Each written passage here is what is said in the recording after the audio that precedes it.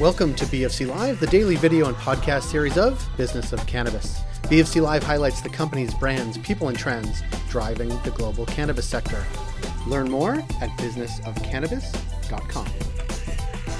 On today's BFC Live, we connect with Benjamin Tran. He is the CEO and president of the House of Cannabis, a cannabis retailer in Ontario. He's also one of our 20 in their 20s. We wanted to connect with him in advance of a May 5th cannabis retail series that we're putting on in conjunction with Vitrina Group and LeafLink. This is Benjamin Tran of the House of Cannabis.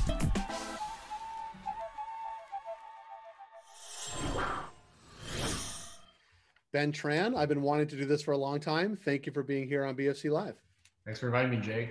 For a long time, or many months, I was driving by your Spadina location saying, that's a good location. I can't wait to go there. I do want to go there. I haven't been yet, but tell me a little bit about the Ben Tran story and how you came to launch the House of Cannabis. Yeah, I mean, definitely COVID has been a major factor of me being here where I am today. Before getting into the cannabis sector, I was mainly concentrated on hotels down in the States. But obviously with COVID and travel, things have made things a little more complicated. Came back here in Ontario and started this. I mean, why not? It's such a booming industry, such a tight-knit community. And so you were doing something in a different sector, obviously. And then you said there's opportunity in cannabis and let me go figure out what it is. And then sort of, you said retail, and talk a little about that process, because it's definitely not easy. It hasn't been easy from day one, but you said there's this open allocation in Ontario. We think we can find locations, sort of staff the whole thing. Yeah, I mean, honestly, to be frank with you, I thought it'd be a walk in the park coming from the hospitality side, but things have been definitely interesting with a lot more rules and regulations that I expected. Definitely saturation has came quicker than I thought as well, and lockdowns have not been easy, but we've been chugging along, definitely looking into the bright side, and I think the light is at the end of the tunnel. We just have to keep our pedal on the gas and move forward. And tell me about the footprint as it is now, and sort of how you're looking, if you are, how you're looking to expand and how you're thinking about that. For sure. I mean, it's always great to have a location here in Toronto, something that you can show your friends and family. But I think the market has been pretty saturated here in Toronto, and our growth plan is going to be mainly focused on the outside markets.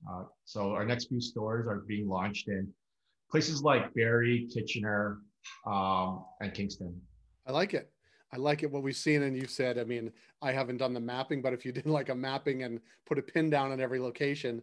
And then, last month we did an event with the folks at Leafly, and they are saying in their data and their insights that they are seeing people are traveling less and less, certainly in dense locations. They're not traveling as far, right? So they were saying in dense locations, like the average is like 3 kilometers to get to a cannabis store. Whereas in the outskirts, it's like they have a bigger circle upon which to draw. And are you thinking about that as you're sort of looking at catchment areas really for your store, sort of how that factors into sort of your bottom line, but also like how you ramp up? For sure. I mean, like when the weather is nice, I like to jump on my scooter and just scoot around Toronto, and I can definitely see, there's stores everywhere. So the 3 kilometer radius that you mentioned, I mean, like it's pretty bang on, if not a little bit smaller.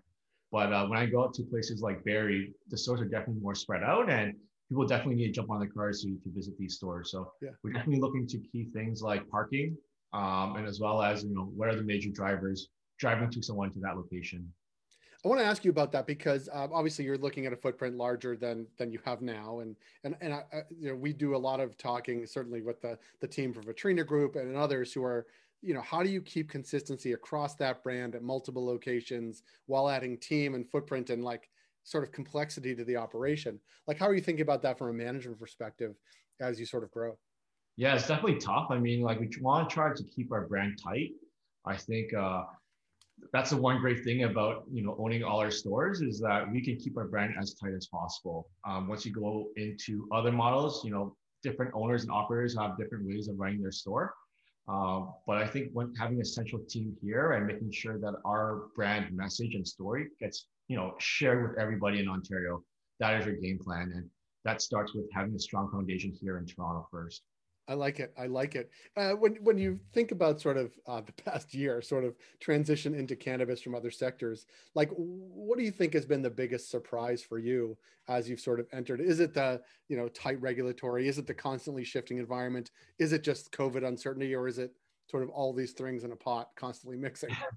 Definitely the latter. I mean, like, I guess every morning you're waking up and you say, what kind of changes are coming in the afternoon, right? I mean, every morning, like you mentioned, things are changing where I'm always on the RSA map to see what new retailers are coming into the market. What's happening with COVID, how many cases, are we looking to getting this lockdown lifted, or is it going to be extended? Even then, the regulatory changes as well. I mean, having delivery on the table, but it might be off the table in a few weeks. Marketing has been very, very tough with, what are we allowed to do? What can we push the line on? So just trying to find that right balance of pushing innovation, but not breaching that line and getting slapped with a fine. Wouldn't it be interesting or funny as an operator to not check those things? Like some of those things most of them have nothing to do with cannabis, right? So like you think about a time where you're just focused on selling cannabis in store, keeping a team happy and selling, like it's like you're actually checking 4 different things before you even open the doors for the day.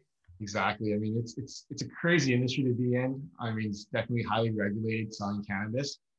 So there's definitely needs to be a little bit more time spent on the back of stage stuff and elements, but definitely keeping our team happy and having a customer facing experience is definitely also important.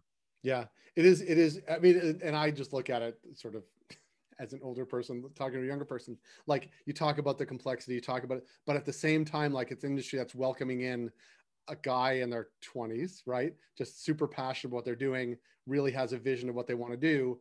And it's like, yeah, let's celebrate that guy because he's really onto something. And like, yeah, it's difficult. And yeah, the roadblocks and COVID, but like as an industry, it is certainly welcoming, I believe, of like people with a passion, people with the heart, people with the hustle to like, screw all that. We're going to go and keep doing it.